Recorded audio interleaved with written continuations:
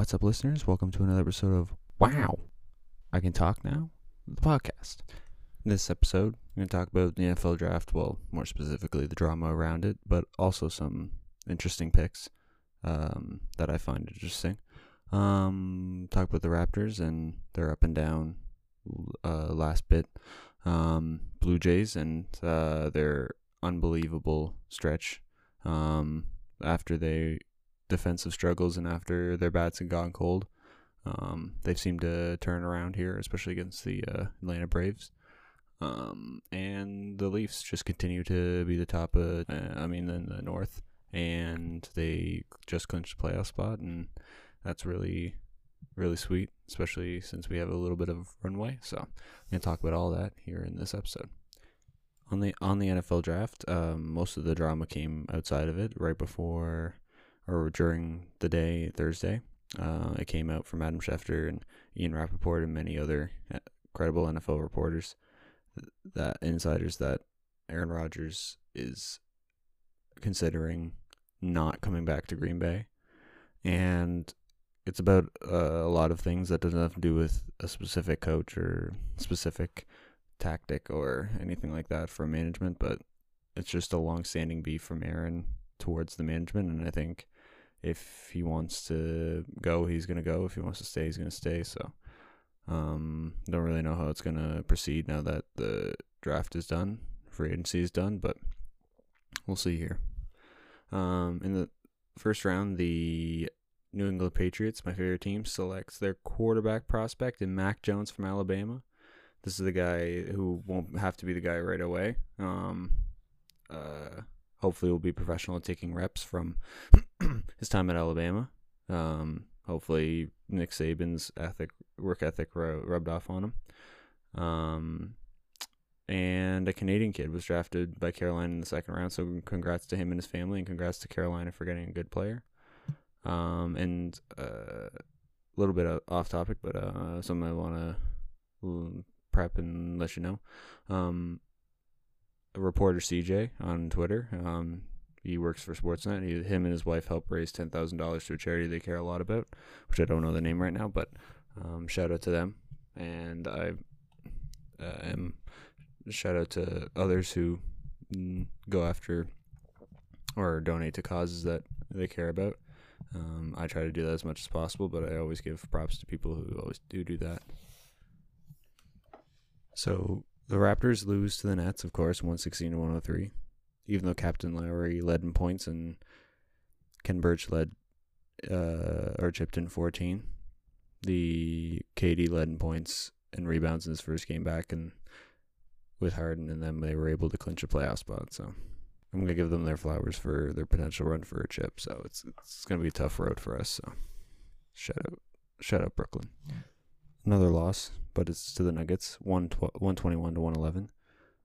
Bright spots in this one. OG led in points with 25, and Ken Burch, Montreal born and bred, dominating all around the floor. That's what he needs to get a new contract. So, team shooting 50% from the field, pretty good. 50% from three as a team, it's also pretty good. And even a tougher road to play in with this loss. So, got to turn it around sometime, maybe. Last Raps game on this podcast is at the Jazz. We lost 106-102, so it was a little bit closer than I thought it would be, but still a loss because it's on the road, but it's all good. Ken Burch with a double-double. Love that. Led the team in rebounds with 10. 75% from the field goal range. Love that too. Fred Balda with points and assists led the team in those categories. The win probability for the Raps, I found this interesting, was above 50% for most of the second and third, but interesting, it slowly went down in the fourth. So I don't know if we're gonna make it to the play-in even. For the Leaf section, integral game at Montreal. If we win and the Sens win, then we're in the playoffs, so let's go. Power play goal by Willie, the prettiest power play goal of the season. Pass, shoot. Fun at the start of the game. The officials getting in the way a lot. Getting in the way of players, getting in the way of shots and all that. Even Cole Caulfield, the rookie in his first game, running into a ref. So it's kind of funny. 2-0, thanks to Austin Matthews. So, once again, leading in goals. But it's 36, I think. Or was it 35? Sorry, 36 is... What is that now? And we ended up with a 4-1 victory. That puts the Leafs in the playoffs, thanks to the Sens win against the Canucks. So, definitely deserved for all the work that we've put in the offseason and into the season to start. So I don't know if it's worth a lot right now, but it will be once we can rest some guys and get more clarity on our roster for the playoffs. First game versus Vancouver at home. Willie opens the scoring, making 1-0. Then Austin once again makes his 36th of the season and 2-0 Leafs. Engvall makes it 3-0. Thankfully, his scoring and the Leafs losing streak simultaneously are over. Sandin with the big assists. Vancouver gets one, and Leafs get an insurance one to win it 4-1. The big story in this one was Rasmus Sandin playing 22 minutes, which was pretty good for him. I think he needs to develop as well as us winning. So,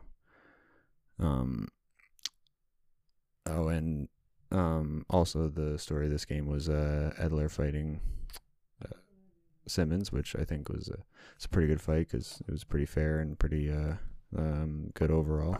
And they were both willing and bad, so it's all good.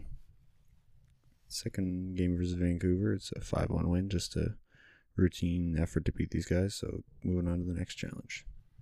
Sorry, Vancouver, their fans, but that's how the season happened to be. So it just feels like their season ended up like ours did last year, just up and down season, ended up in disappointment. So I know there's different circumstances, way different, but it just has that kind of feeling. So moving on to the Baby J section of this pod, the Nationals. The big part of this game was the Vlad's 3 homers, distance on all of them, being over 400 or almost 400 for all of them. One of them being a grand slam, so pretty good at bat against the 2019 champions, so pretty good. Became the youngest player in Baby J's history to record 3 homers in a game, which is really nice. Here we go. First one traveled 415 feet. It's all according to StatCast. Second one was 436, and the third one was 375. So I think they undercut the third one, but it was a big win anyway, 9-5. So against Matt Scherzer too.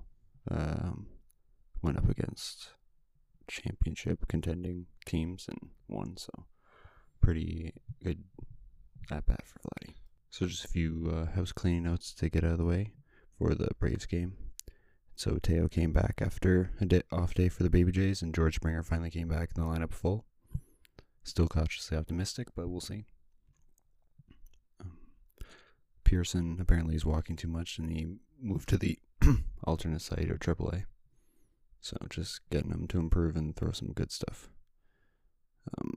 Robbie Ray throwing some good stuff early. Springer gets his first hit as a Baby J, which is pretty nice.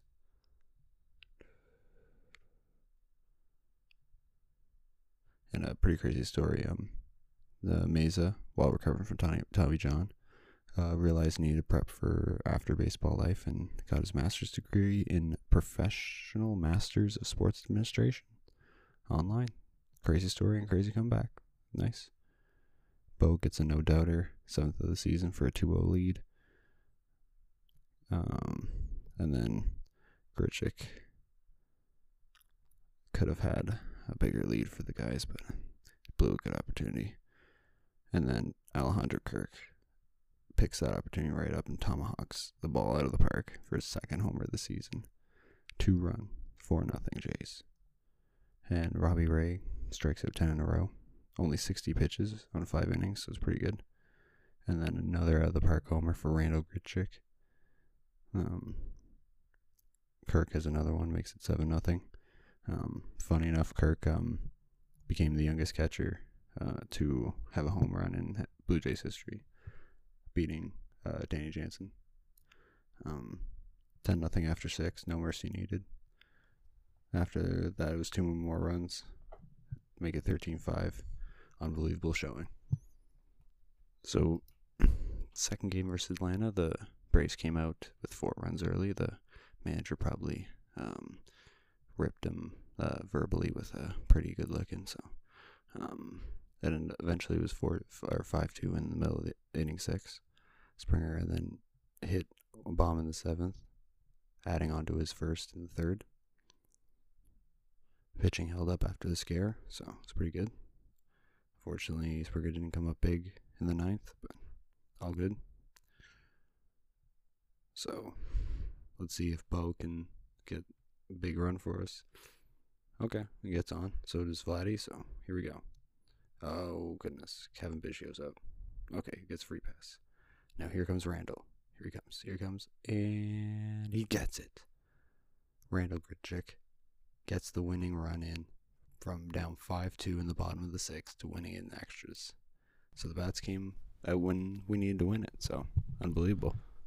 Going for first sweep of the season against the Braves. Here we go. Ended up being 1-1 after thanks to Danny Jansen breaking his 0-for-35 streak. Pretty good. Probably pissed that Kirk took his rookie home run record. But now apparently Kirk has pulled his hip flexor and strained now, so we'll see how that goes. Don't know if Reese will get a chance or the trade market will be our answer. So Braves lost 2 catchers in that same game. Crazy. Simeon hits a big 2 RBI double, make it 3-1. Baby Jays. Stripling helping us out. 4+ strikeouts. Bo with a good swing, and gets in with a double, make it 4-1. And 4-2 lead pretty well holds up thanks to Tyler Chatwood. Phelps another one with an under 1 ERA, so a lot of pitchers being used for relief, but as long as they're good. It was funny, a heckler called out called the strike that put out the top of the 8th. That was pretty funny. Marcus Semien gets an insurance home run for 6-2, and 7-2 was how it ended up. Analysis section. So this section I'm going to be doing something a little extra, something a little bit fun or creative. So here we go. This is my reaction to Overdrive's makeup Game 1 lineup for playoffs for the Leafs. So on O-Dog's lineup, it's not too bad, very balanced. Hyman's probably the odd forward coming in to playoffs, but we're assuming it's full health. I'd probably put Mickey in the 3rd line to start the playoffs, see if he's a playoff gamer, but we'll see. Where's Nasher, man? Lol. So for Noodles, I like changing Zach Hyman to right wing. It's a pretty good option. Forgot about Bogo, but he should be in playoff minutes. And why is he called Noodles? Jack is starting in goal. Really believes in the guy. Hazy, shock. Riley Nash plays. Well, makes sense, I guess. Jack's starting again. I think Freddie is good between the ears for playoffs, so Zach on the top line. Goal City, baby. Here we go. So the next story I found really interesting was Jason Tatum tying Larry Bird's franchise record, 60 points, which he hit 20 shots, 20 baskets on 37 shots. Crazy efficiency at 54%. I knew he was a pretty good player, but this proves that he's a bad man. The Celtics need to see enough of this in the playoffs in order for it to be a good trade, because they traded down from the first overall pick in 17 with the Sixers. Because Sixers love Markelle Fultz at the time. Seemed like a Derrick Rose kind of player that could shoot at the elbow area, but JT has given a clear view of who won the blockbuster trade with Markelle's injuries. What are you going to do? But I'd definitely like to do more analyzing on the good and the bad Sixer management if you guys want to do that in future episodes. So If you'd like to see that, let me know. For this to pay off, really, the Celtics have to have a consistent scoring from the core and from the bench in order to get Larry O'B to keep pace with the Lakers. It's kind of tough talk from a Raptors fan with one chip, but Lakers and Celtics are in a different stratosphere.